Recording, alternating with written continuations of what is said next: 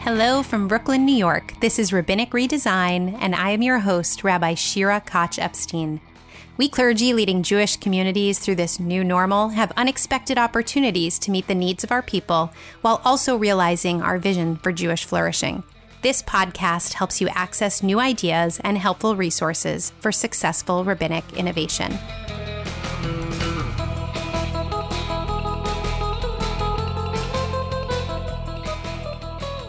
As we lead through this new normal, are we held back by pachad, by fear, or are we inspired by yira'ah as we think of new ways to lead our community forward? Today, I'm speaking with leadership expert Tara Mohr on how yira'ah can move us towards leading in ways we never imagined.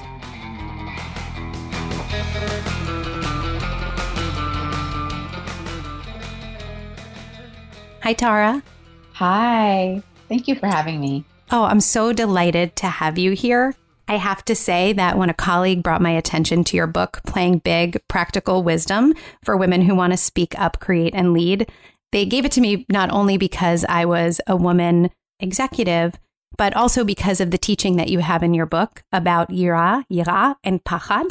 I translate those as fear and awe.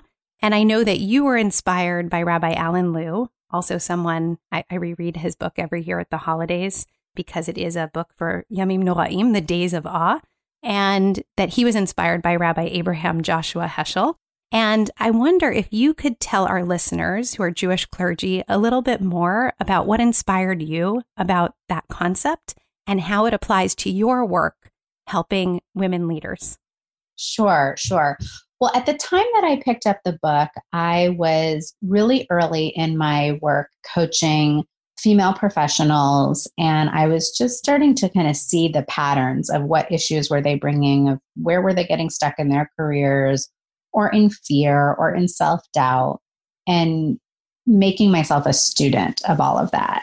But I did not pick up Rabbi Liu's book for that reason. I picked it up as, a longtime spiritual seeker who's always reading spiritual books from various traditions, including my own Jewish tradition. And so I was reading more for inspiration in that. But when I started to read about his concepts for yira and pachad, I was really stunned because first he talks about pachad as the fear of projected and imagined things. So when we imagine the worst case scenario that can happen, when we project the movie, and I thought, yeah, we all grapple with that. That's a very precise definition for this kind of overreactive fear that many of us are trying to moderate in ourselves. But then he went on to talk about yira, and he says there are 3 different kinds of instances when yira is used.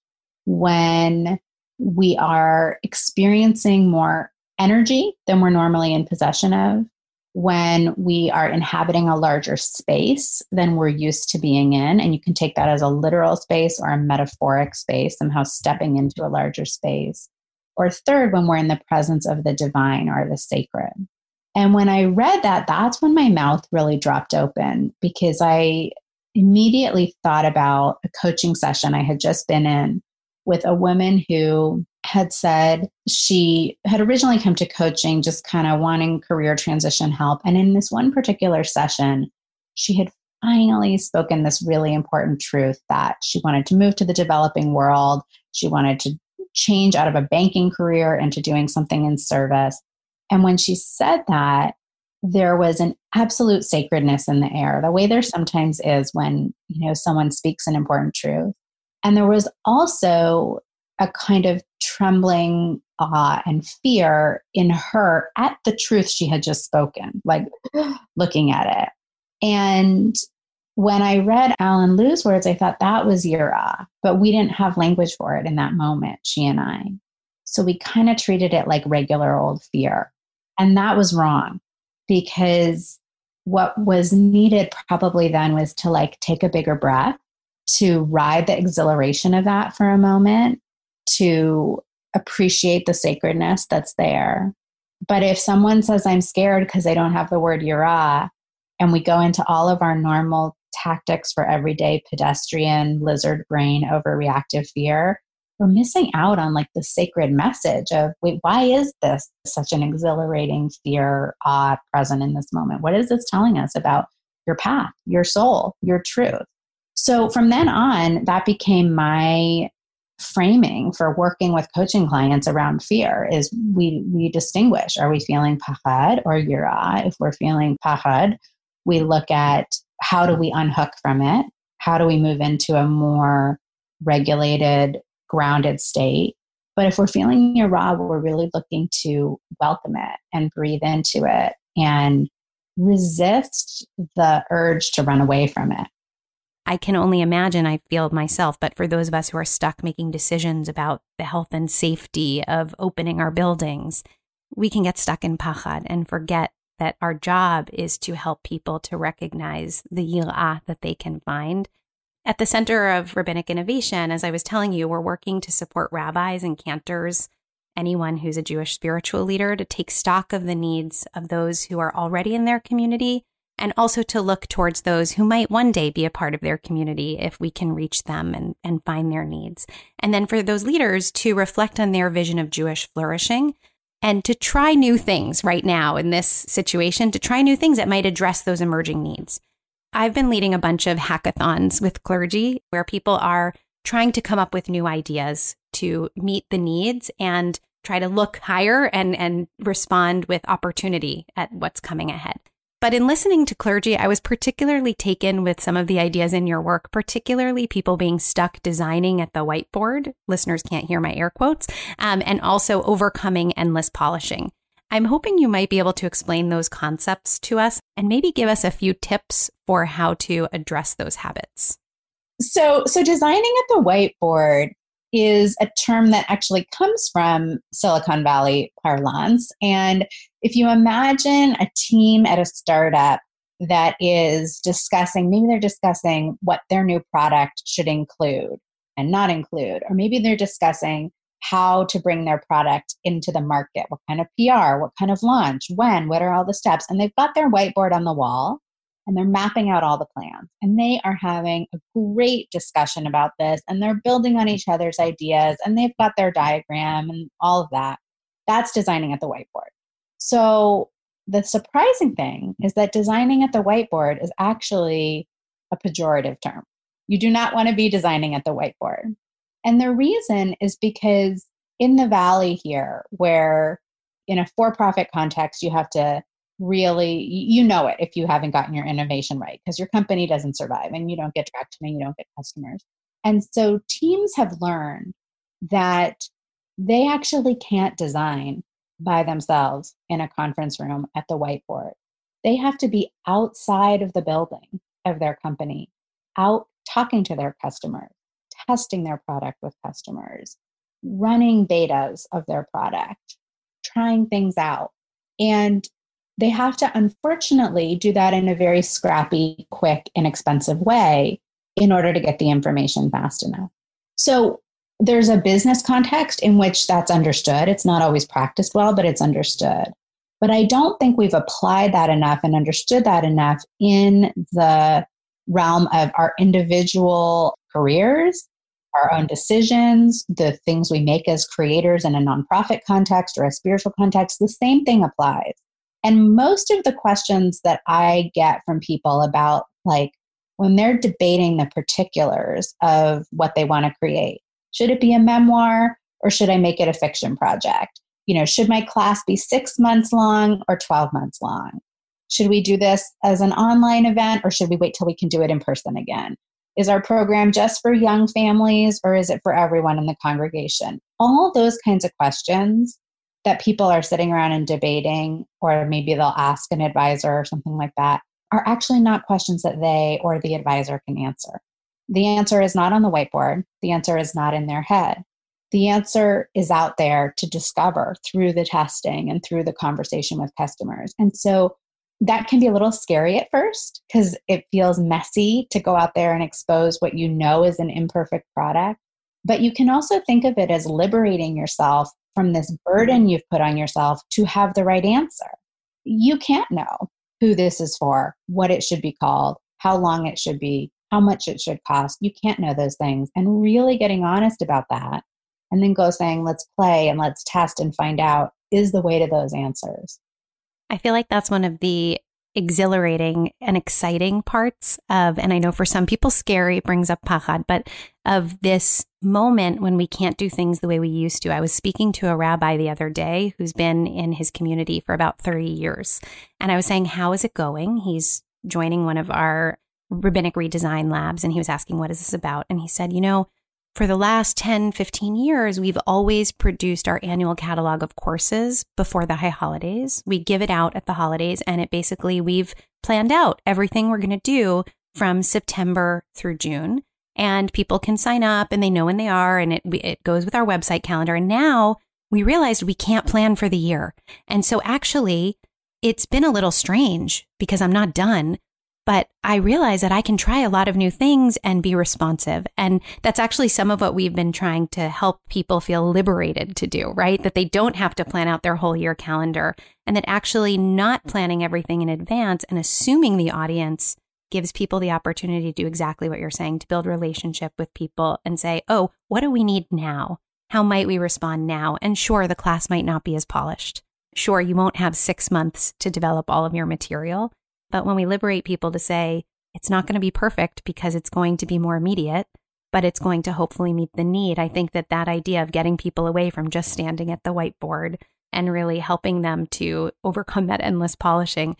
We all have permission. Who can be polished right now, right? Yeah. And the thing that we call polished is usually that's kind of our own delusion, about what's better.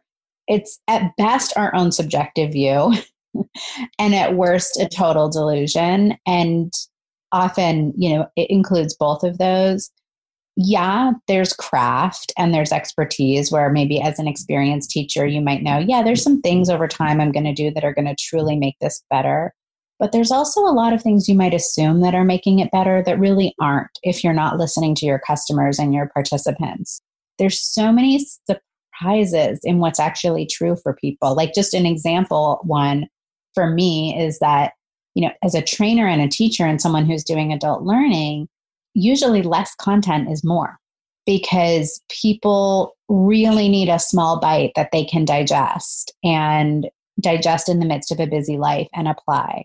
But my assumption would always be the more time I have to prepare more, add more, layer more, the better. And that's not actually what people want or what serves them.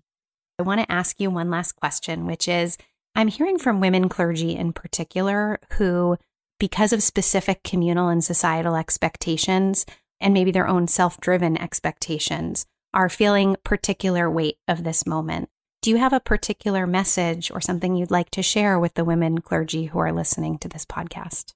I so relate. I'm feeling it too, as a mom of two and a working mom of two. I think we have to just discern this line between acceptance of the diminished capacity we have, compassionate, loving acceptance of ourselves, and then also choosing what do I want to fight for. Like today, for me, it was, okay, writing today looks like I'm exhausted. My head is foggy. I'm getting interrupted by a call about, a family member needs to get a COVID test because of exposure they had. And I need to pick up, I normally wouldn't pick up a call in my writing time. I need to pick up that call. So I have a lot of lowered expectations for my writing, but I am not willing to give up on it. And I will block out and guard my writing time. But I will also accept a different outcome from that time that I would have in another period. So I think it's both. It's the loving self-acceptance and ability to let it go when it doesn't go the way we want it, and yet not letting go what's most vital to each of us. I really appreciate your saying that. I think it is one of the things that I'll say as a woman clergy person with children myself, if we don't figure out how to prioritize some of the things that were important to prioritize before, we'll only take more steps back. And so I just want to amplify what you just said, to pay attention when we're making those choices about what we feel called to do, to also recognize, someone said this to me when I was dealing with Hurricane Sandy, to recognize what are the things that only you can do that someone else can't do, And what are the things you can leave for someone else? And so I think that perspective of not forgetting what we are working for and paying attention to where we ourselves are the people who must step up because no one else will. And on that note, I want to thank you for stepping up and encouraging so many people to step up.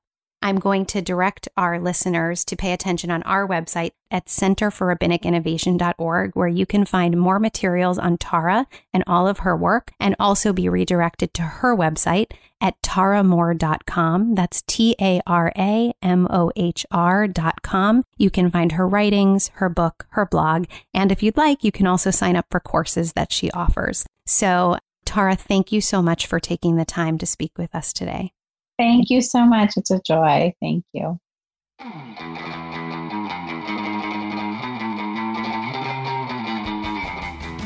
Like Tara, I'm so inspired by the teachings and writings of Rabbi Alan Lew, Zecher Tzadik Livracha.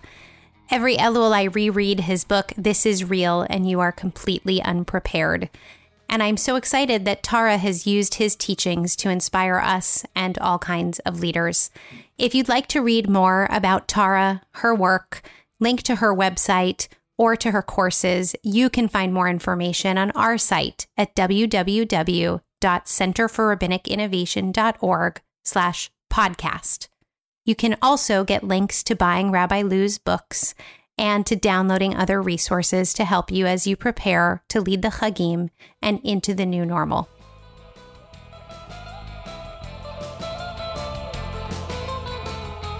Special thanks to our operations guru, Heather Wolfson, our editor, Andrew Kroger, the Office of Innovation, and our fiscal sponsor, Hillel International. This podcast is a program of the Center for Rabbinic Innovation made possible thanks to the support of the Jewish Community Response and Impact Fund.